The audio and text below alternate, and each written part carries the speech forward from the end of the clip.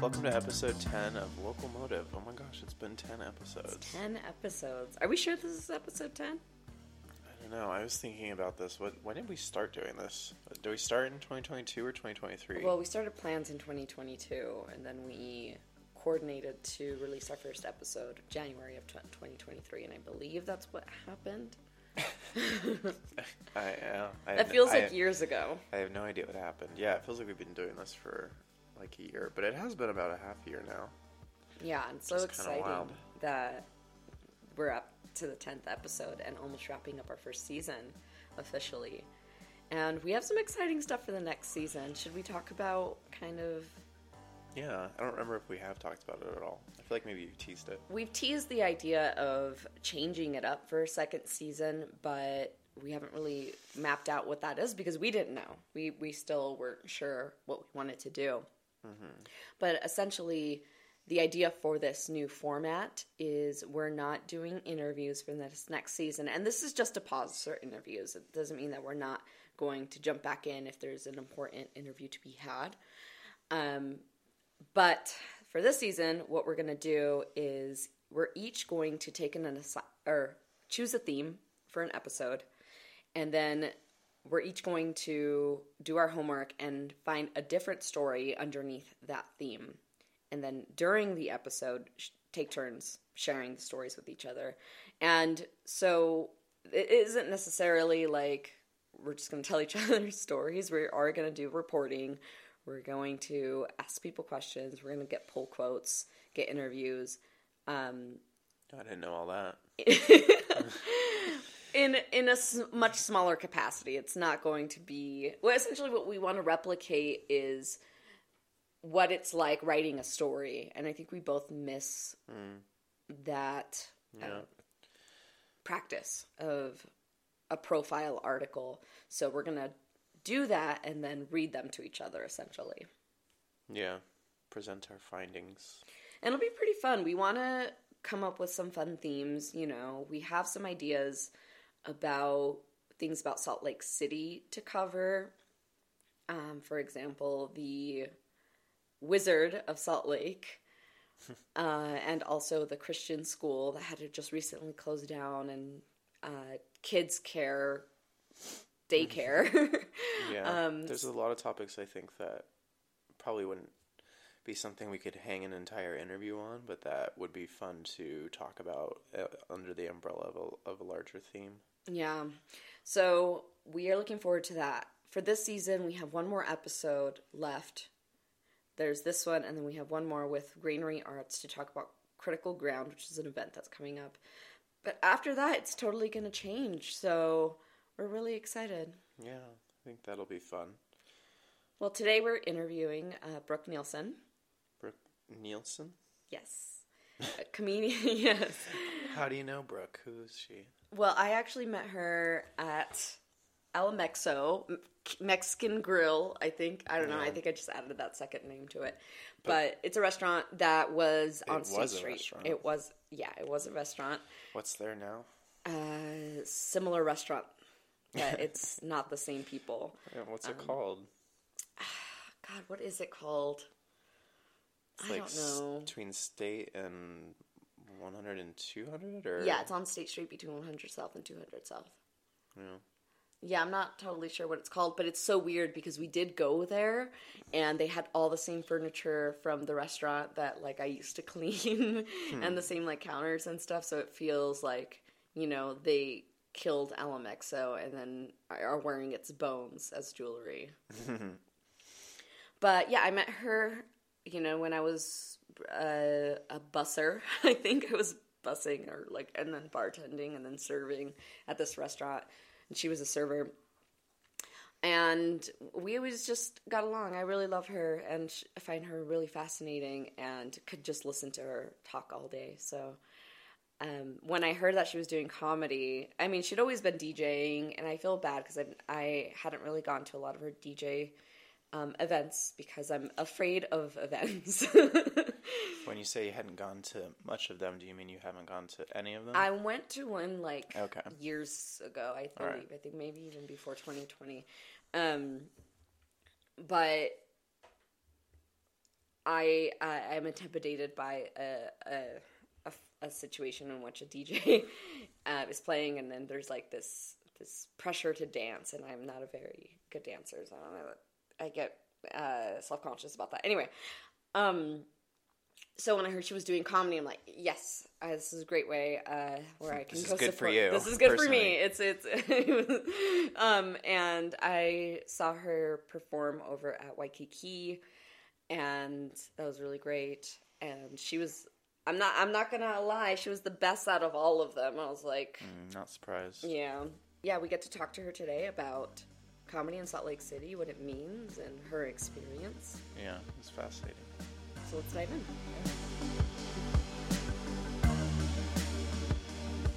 I think that's the thing with the art, like the art world and the acting world is just like, I think the idea is like we're supposed to be very earnest when we present ourselves, and where it's like, I'm an actor and this film was wonderful and I take myself very seriously and you should too, you know what I mean? And I think that's a thing in the art world too, and so I think that it's confusing if you're not good at doing that, because I'm not good at that. For me, it's like, my first impulse is like, I want to like pull your leg. Like, I want to fuck with you, like, if I can.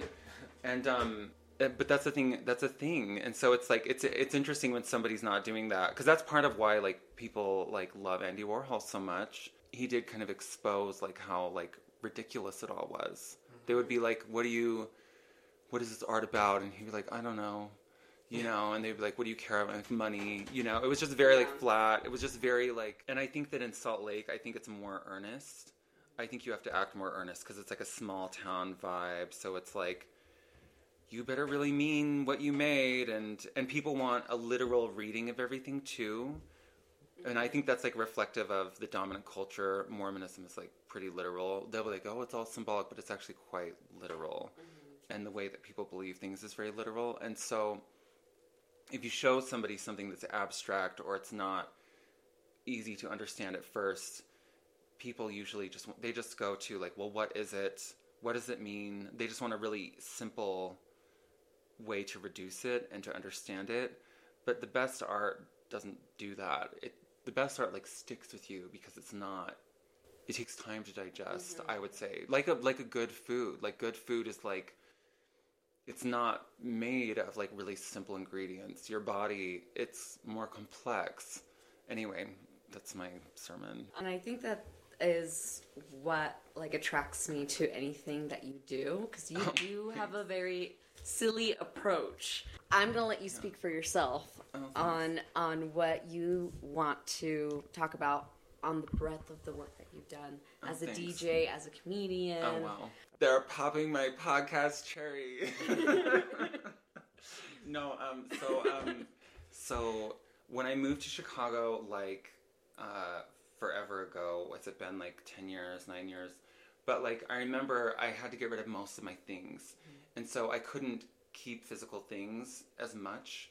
I love to make physical things. I love to collect physical things, antiques, and all kinds of glittering things, but...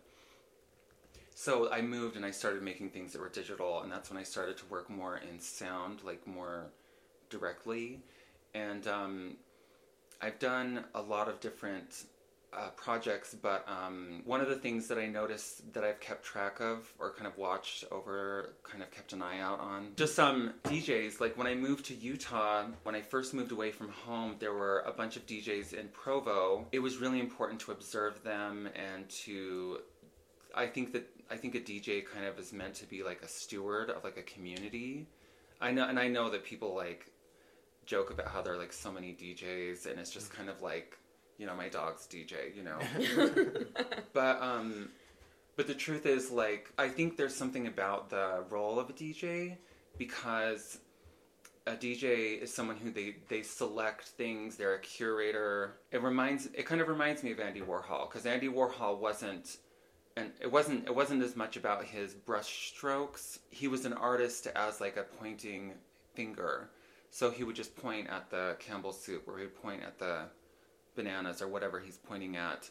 And that was how he made his art. His art was so much about erasing himself from the work. Even other people would be making it. And I'm not saying that he's somebody we should emulate exactly. There are a lot of problems with Andy Warhol. But I think that, like, when you think about, like, somebody changing the channel on a TV while they're watching things or clicking through videos on YouTube, it's...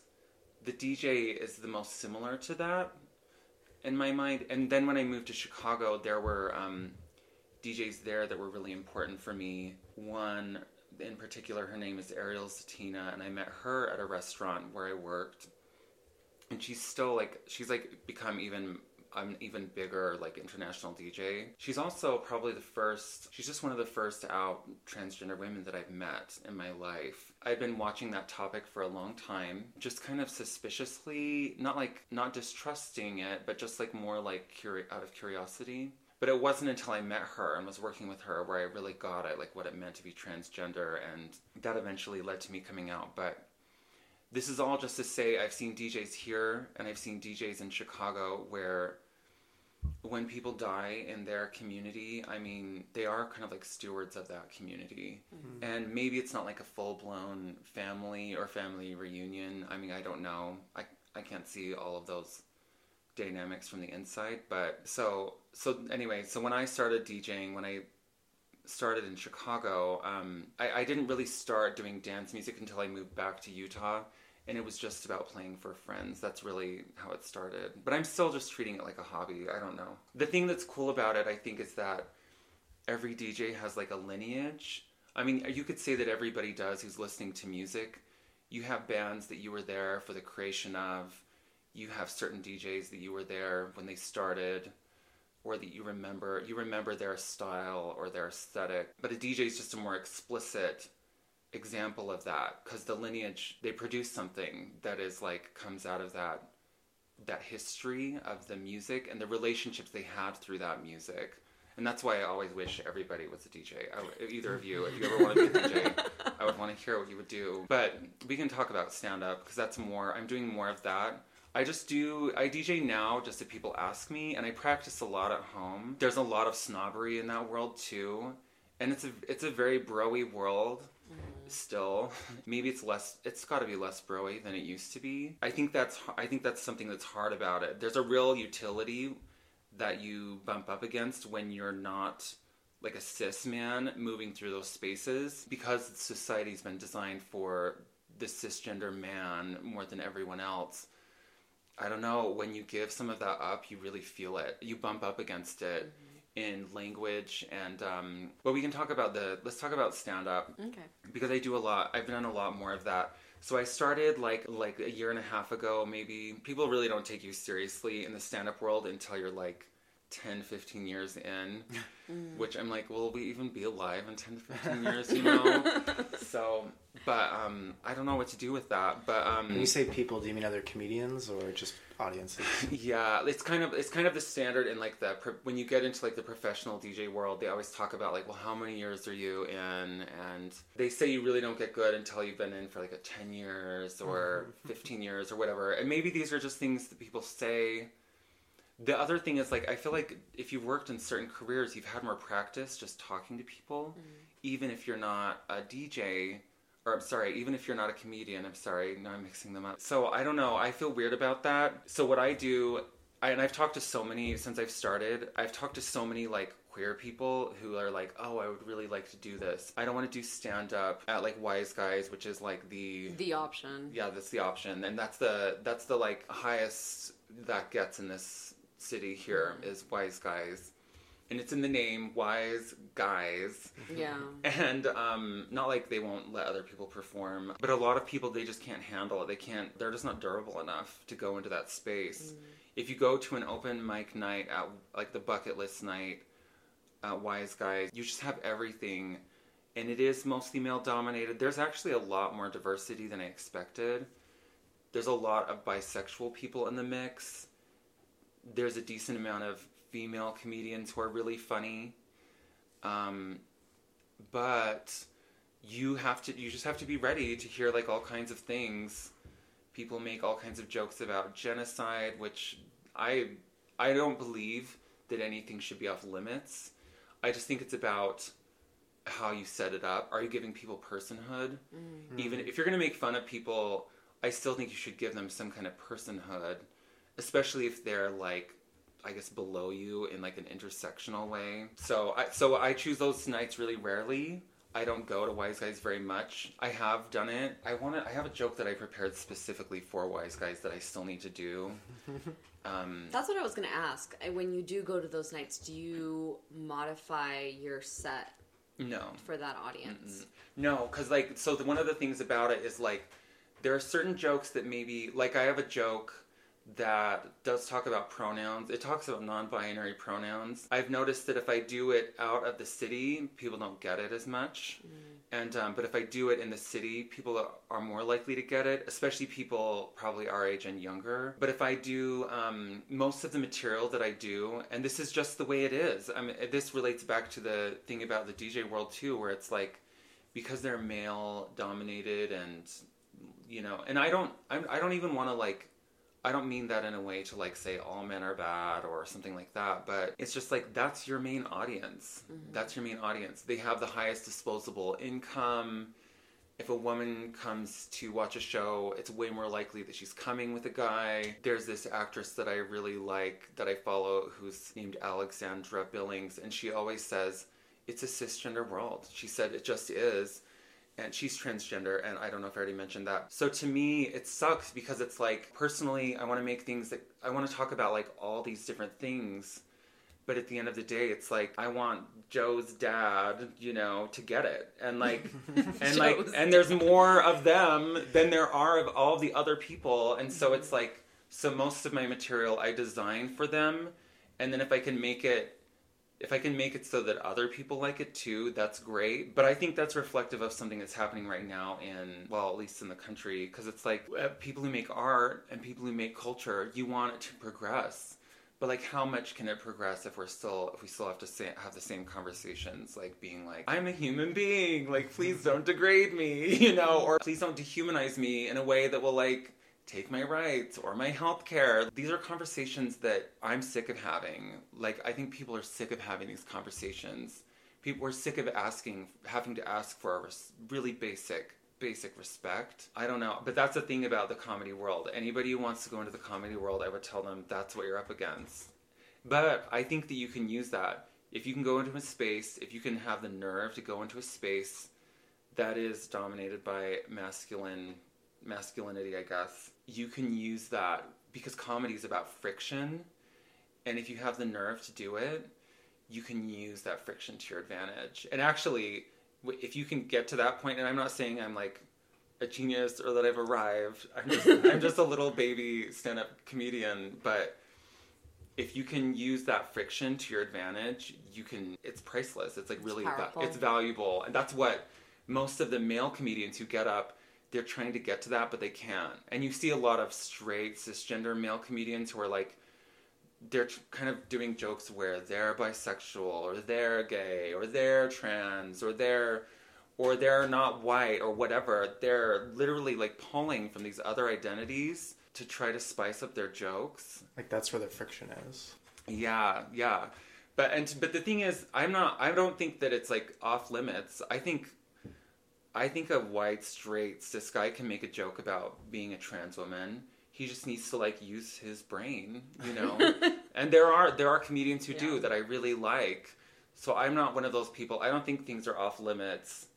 And I want somebody to make me, when I go, I want somebody to make me laugh in spite of myself, even if they're telling me something I really find like morally like reprehensible or offensive, or because comedy is about making people laugh in spite of themselves. What's sticking with me is when you said that culture cannot progress, right? If we keep having these conversations, the same conversations. Catering to this one demographic. And these experiences all tend to be the same.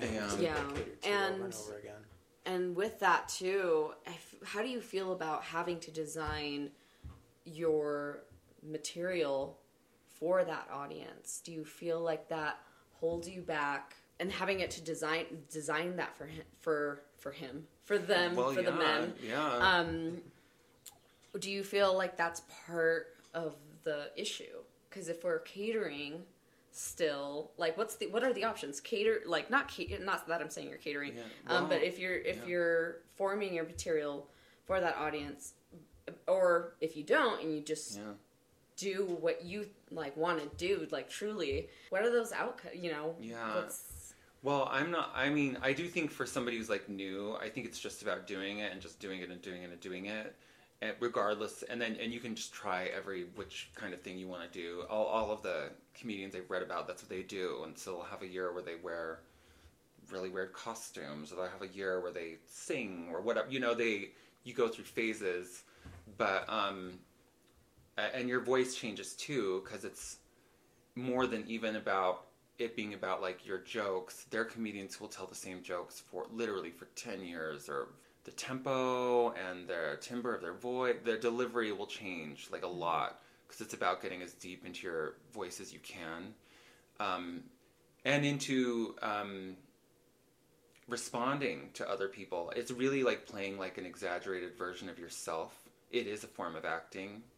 But I do cater to them, but I'm really proud, because some of the jokes that I'm the most proud of are, I've had a lot of transgender people come up to me and just like really thank me, and I love it when I can tell a joke where like the transgender people are laughing hysterically into tears, and everybody else is like, can we laugh at this? They're like really uncomfortable, and their discomfort is even more like funny to the queer people in the crowd, because it's like, my goal, if I can keep going with this, is just that I want to turn the room upside down. And it's nice, it's really satisfying, because when you leave, I don't have to take home a microphone or any kind of music equipment or anything. It's all inside of you, and that feels really good. But I don't think you can get away from catering to them. If I move to LA or I move to Chicago, probably it will change the standard of what I'm doing, because it's a different population somewhat. But I notice even in like the most prominent like transgender comedians, the biggest one right now, her name is Jay McBride, and I do think she's really funny. I think she's pretty clever, but she does like talk about a lot of like I wonder if she would call it low-hanging fruit, but some of it kind of is. But it's just always there. This idea that a transgender woman is like a predator. This idea that a transgender woman is, that no one wants her, and all of these like really degrading ideas, they're in the room with you, so you kind of have no choice. It would be silly not to use them. To your advantage. If you have to deal with them, then you may as well use them, turn them on their head. And that's what I would say to anyone. If you have to deal with this crap in the world anyway, use it. But even with her, there are a few jokes where I'm like, I think if the world was further along, there are jokes I don't think she would make. And I feel that way about a lot of the other big transgender comedians. What brought you to do comedy? Because obviously you're multi-talented and you can act and you can do many different things. What drew you to getting on stage and going through this process that's like not an easy one? Comedy is definitely not an easy road. That's a great question. I think I just felt like really powerless, and I felt like most cis people, like, they just don't really listen to me. And it's not like I want everybody in the world to like listen to me, but like it was nice because it's like with an open mic, it's like you have 3 minutes. So you have 3 minutes, you can do whatever you want. You can just get up and yell at everyone for 3 minutes if you want. And so there's that. And so I think I needed a way to like speak for myself in front of the people, and especially in front of, even though maybe I sound really resentful of a lot of the masculinity in these spaces, I do feel called to speak to them, because it's like, we know from Google statistics, like, transgender women are not like a small category on Google, and transgender female pornography, I should say. And they've done studies that show that the users who look at pornography of men with other men, they're mostly distinctly different groups than the users who look at pornography of transgender women, which even though people always act like being with a trans woman means you're gay because of, you know, the utility of like body parts or whatever, Google statistics, which are just available to everybody, and that's from several years ago, beg to differ. And so to me, it's like, I felt I wanted to speak to the men. I mean, not just to them. So for me, there is an activist bend. It's like, I'm going to force them to listen to me. They need to listen to me. Wow. So it's in a context where it seems like they're willing to. Yeah, they're willing to. And it's so interesting. The feeling when a woman gets up, and it's been interesting to feel this in myself, because we've all been programmed to have all these feelings about gender, and because gender really is like architecture that we're like moving through. That's how I always feel when I'm in the world. Is like if a woman gets up, especially if she's like conventionally attractive, the feeling before she says anything is just like, she's gonna suck. She's not gonna be good. She's not gonna be funny. I'm ashamed to say that I feel it too. Because yeah, I do that too. Yeah, it's because like, she's too hot for this. Yeah, exactly. It's like, if she's hot, she can't be funny. Yeah. And then, but if a guy gets up who's wearing the most average, if the most average looking guy gets up in the most average looking pair of jeans that he picked up off of his floor, the feeling automatically is almost like a relief. It's almost like, oh, he's gonna be funny. It's almost like we can relate to him. We know who this guy is. and he might not be funny at all. And in fact, in a lot of cases, he won't be funny at all. But people are more willing to laugh at that guy, regardless of whether he's funny or not. Yeah, before anything is said. And so it's been interesting to get up and kind of have this feeling where it's like, there's kind of an attitude in the comedy world where it's like, oh, we better not offend the transgender people because they'll cancel us like they did to Dave Chappelle or whoever, you know. It's like this thing in that bro-y world that they talk about as like being canceled, having the leftists come after you. But the truth is, like, mobs of leftists online, for however bad they might be for your mental health on Twitter or whatever, they didn't cancel Dave Chappelle. If anything, they probably made him more popular with certain people. It's like, there's no real the idea that you can just like cancel a comedian because they said something you don't like is absurd. So that's what when I get up, that's always the feeling is like, oh, what's this transgender person gonna do? I think people expect you to plead for your dignity and for your life, but so it's very satisfying to not do that. It's really satisfying to go, you know, Michelle Obama says, when they go low, we go high.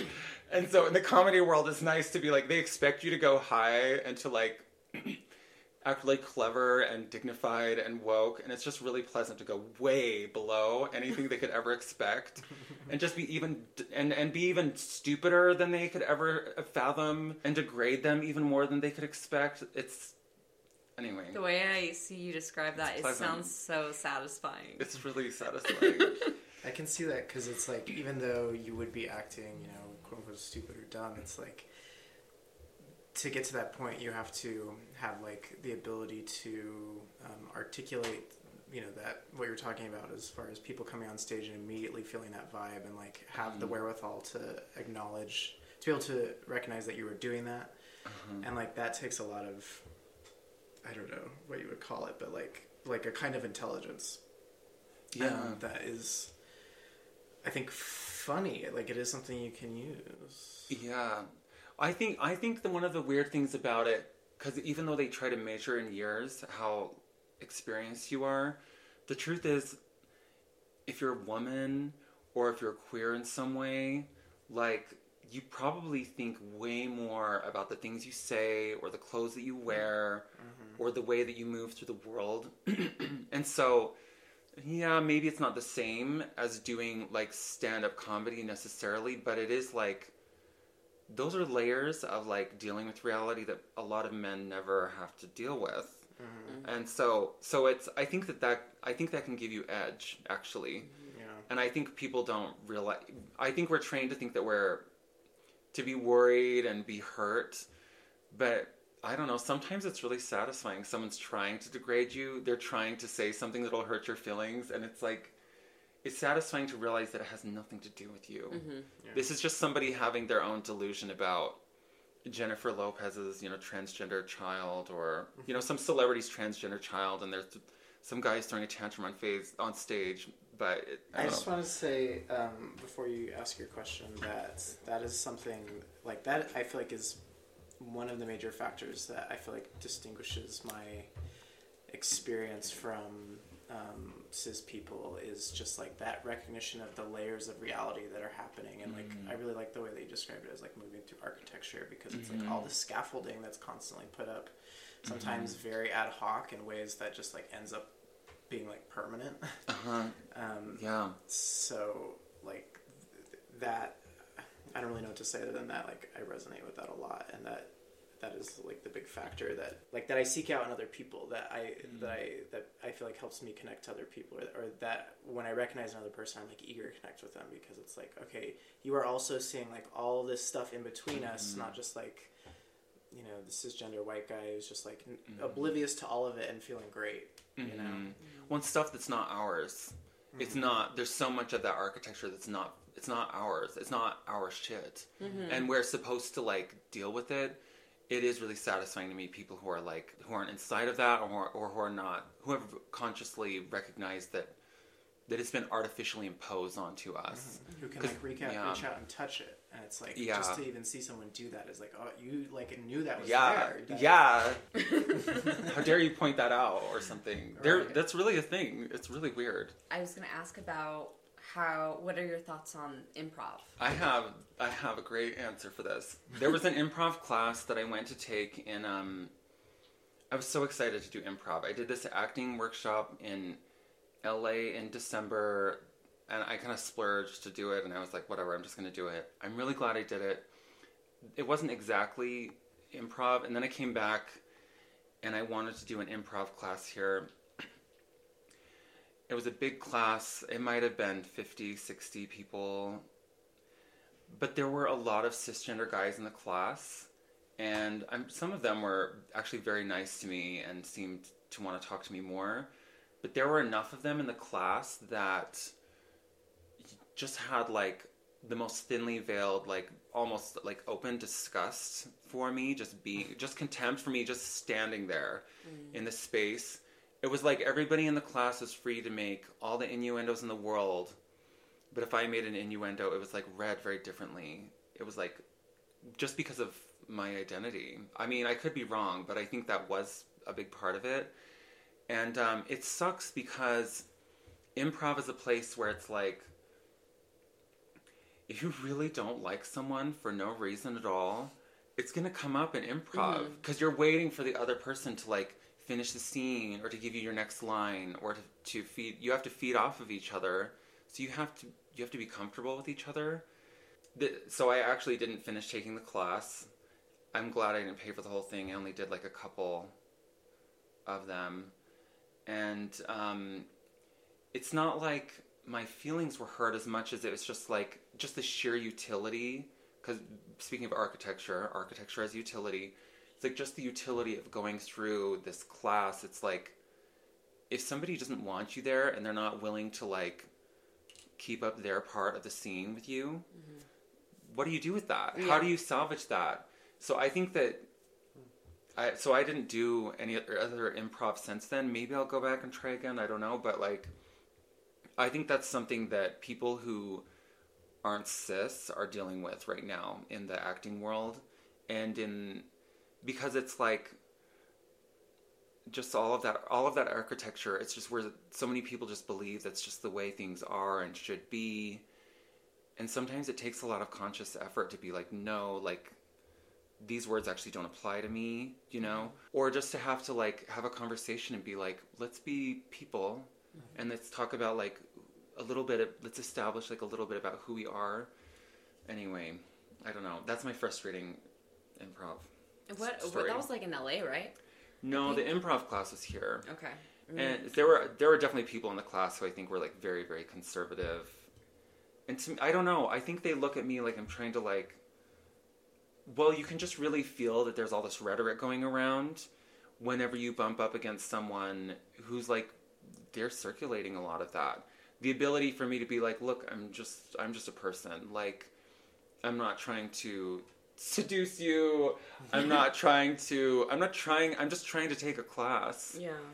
And So I don't know. My heart goes out to anyone who's in that position, because you're dealing with like all these extra obstacles. They're just part of that architecture, which is, a lot of the architecture just seems so arbitrary to me. But anyway. And you were just featured in a film called Dragonfly. Yeah. Directed and produced by Will Sky Biggs. What was that like? It was really cool. That was in, let's see, we shot it in November. She got, I don't know how much she wants me to talk about all of it. Probably, I don't know. She got a pretty decent budget for it for a small film, I would say, for Utah.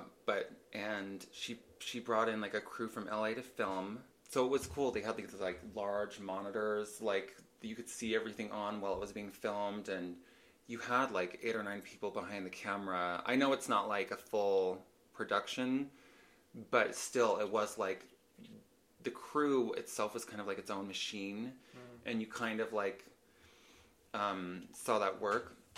Anyway, the character Willow wrote for me was kind of a bigot.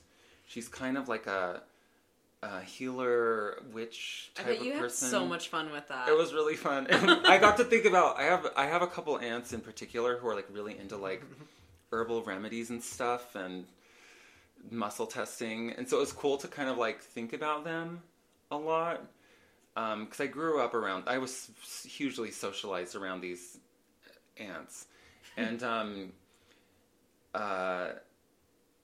I mean, this character is a bigot. Her name's Greya. She is a bigot, but she's like, it's not like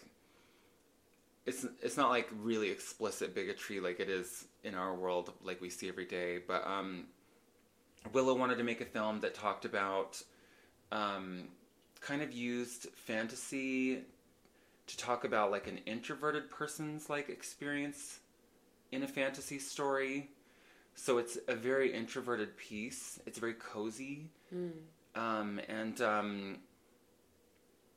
She, it was just really cool. It was really cool watching her. She had like a little screen that she held to monitor the composition and the light and just everything that was happening. And to see my friend, who is a single mom, but also, well, she's not single right now, I should say. Sorry, Willow, I'm fucking this up. To see my friend who is a mom, but who also is transgender, authoring a film was just really like, it did something to me. You don't see something like that every day. Mm-hmm. Yeah. You just don't. And so it was a hard piece in some ways to do, but it was really special. I feel really lucky to have been able to do it. Is there anything else to say about it? I want it to get into like Cannes or something. Mm-hmm. That's what I want. But and do you want to pursue acting? Is that like? I would love to. I did lots of acting growing up in Idaho. That's how I survived Idaho. That's how I learned how to pretend to be a man for so long. Yeah. Because you're in these. I played like Lancelot, and I wore like a suit of armor, and so people are teaching me how to like walk and how to like sword fight and how to be in these like romance scenes with these like gorgeous women. I played like a baseball player in my first play. So, so theater, I think theater is kind of a sanctuary for people, but if I had my way, I'd go back. I would do more. I'm proud of the work that I did in Dragonfly. I do think I did a good job. I will say that. I think I did a good job. I worked really hard on it. Yeah. Hopefully it will be available somewhere else. I'm sure it will be eventually. Sure. Willow's really got an eye, and she really has a unique vision. And it was also cool to be on a set where like the crew was just so diverse. Mm-hmm. And there's a part of me that's like, oh, I want to act in everything. But then it's like, I know that most films aren't like that. Yeah. And I know that they don't usually let you have the time to like talk to each other and really, anyway, so. Yeah. But it would be nice to do, I would love to do stand-up and then be able to choose like the occasional like loving film project, you know, that would be nice. Or something kind of that really speaks to me. Anyway. Yeah, you will. Yeah, okay. Yeah. Yes. It's gonna happen. My Instagram is conceptual MILF, which is, it just is what it is. I love that your Instagram. It's kind of funny. So if you want to follow me, you can follow me there. And I have a comedy show that's coming up in June, early June. I think it's June 9th, but I'm not totally sure. And it actually has a filth theme. So the show will be more explicitly filthy maybe than other things. We'll see. I can show more of my body at this show, which is kind of fun. I'm DJing tomorrow night, but you listeners will not hear about this until it's too late, so I'm so sorry. But in terms of pursuing comedy, though, I would say for anyone who doesn't fit in, I would say that as scary as it is an opportunity. At the very least, if you go to an open mic night, you're guaranteed 3 minutes, and you can do whatever you want. And people have to listen to you. And so you can do whatever you want. And I just think that it's a nice place. You know, I had like really severe agoraphobia this year. So it's a nice place to be like, build up your energy and to say, I'm going to go do this. And to just do it and to be okay with it, however it goes. And to, so I guess I would say that. And I would say people should use the friction. If there's friction, we don't have the luxury of living in a world where there aren't really corrosive ideas around us. And people aren't believing that really fucked up, like dehumanizing things about us. And since that is the case, I think we have no choice. It's kind of a battleground in a way. Use the friction. Use it. It's there. It's that, or we lay down and die. That's literally your option. That's the title of it. So, thinking on that conversation, the thing that stuck out most to me was that she talked a lot about just using your experience and like what makes you different to your advantage, like to employ the friction that you experience as a person.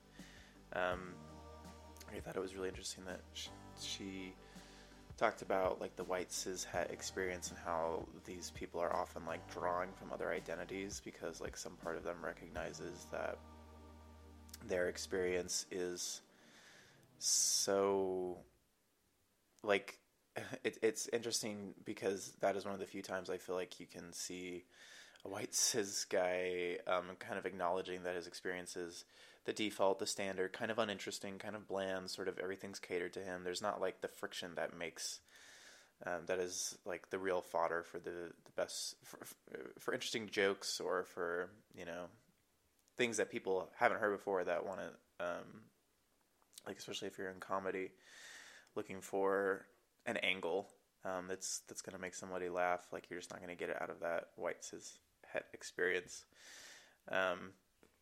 So just like since we've had that conversation, it's something I've been keeping in mind.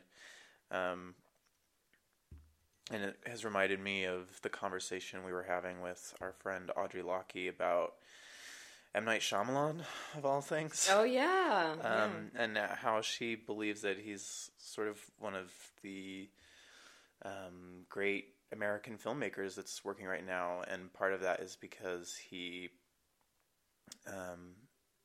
employs this like ideology that's consistent throughout his films where the thing that makes you different is the thing that sort of gives you an edge, gives you the ability to like see the world and empathize and feel. Ultimately saves you. Yeah, saves you. So yeah, it kind of put those thoughts in dialogue because I guess for me it's really easy to think of identity or oppression and you know, just marginalization and things like microaggressions and whatnot to just be like, you know, through and through bummers, things that are frustrating to have to interact with, like that friction every day to have to be up against it. And specifically, I guess the part of it that I'm thinking of, and I loved this articulation of it, was like the architecture around us, mm-hmm. the scaffolding, and this idea of like reaching out and touching something that people we've all just agreed as a society to agree not to talk about, to pretend like it's not there, that it's not something that is integral to supporting like these structures around us, and for that to feel that act to feel just crazy to see. Like it shouldn't be that crazy to see, but it is. So yeah, I think it's cool to think about that act as being something powerful that you can do that not everyone can do. When we were talking about friction and how to utilize that, I think it's great that she does find a way to wield that and use it as power. But when you look at it in, as a bigger picture, it's like unfortunate that she, has to go through that every day. Her existence is collecting all of these experiences that may or may not be hurtful to her, and dehumanizing to her at times. And then she gets to express that, or like use them and flip them and talk about them in like 5 minutes in comedy, Mm-hmm. And there's like other ways that I'm sure she's expressing herself, but I just wish that we existed in a world in which she could just do comedy that doesn't need to draw on that doesn't need to draw on like or the negative aspects of her experience. Yeah, the pain. Yeah, I think similar to, I mean, this has kind of been a little bit of a thread of some of our conversations with different people like Clover and High, but it just sucks right now. Yeah. I think Brook said something like we don't have the luxury of like living in a place that doesn't want to kill us a lot of the time or dehumanize us. So yeah, I mean, this is something I obviously think about all the time, just the fact that the world is so hostile, and it feels like, and we're in such a like culture wars moment of like quote unquote American history, that it feels like every opportunity that anyone gets to say fuck you to another person in like a systemic, institutionalized or like otherwise powerful way, they jump on it. Like everyone's really eager for another person to eat shit right now.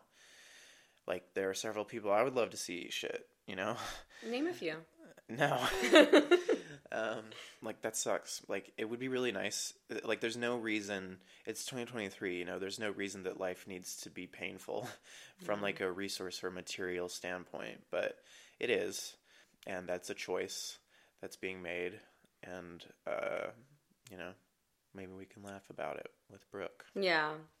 She's so funny. Yeah. She was just making me laugh. Yeah. Do yourself a favor and follow her on Instagram at conceptualmilf. Yeah. I hope you know how to spell those words. Is that hard to spell? Conceptual? Yeah. I don't know. Do you think our audience doesn't know how to spell conceptual? I hope. That's what I just said. Okay. Are you listening? So, Conceptual MILF on Instagram. She posts about all of her events that are coming up, everything that she's working on. In the car, when I was driving her back, she was telling me about this art project that she wants to do and kind of collect and create these mounds of tiny little objects to make a bigger object. And it really excites me because I know that's going to be good. So, I don't know if she'll post about that, but... Yeah, did she say you could talk about that? She says we'll hang out and like talk. We'll like do it, Like she say you could record it into your podcast that it's you send fine. out onto the internet. She's fine. All right. And so also have a great Pride weekend. Be safe and be careful. Pride weekends make me anxious just because I just feel like. That's what we're talking about. This is like we're in a weird cultural, not a weird cultural moment. We're in a pretty normal cultural moment for the U.S. where people fucking are feeling very emboldened to hate gay people and hate trans people. So please take care of yourselves this weekend. Take care of each other. Check in on your friends. Make sure everybody got home safely, and have fun. More importantly, but also protect yourselves. So that is everything for episode 10. Do you have anything? No. Follow us on everything. Locomotive SLC. No. Locomotive Podcast on Instagram. Fake ass laugh. Locomotivepodcast.com. And then after this 10th episode, my goal is to remember all that on shit? Twitter. Yeah, and get us on Twitter, and then also get us on fucking TikTok. Okay. But we'll see. I'm tired. Yeah. I need to go to work. Okay. Thanks, everybody. Bye. Bye.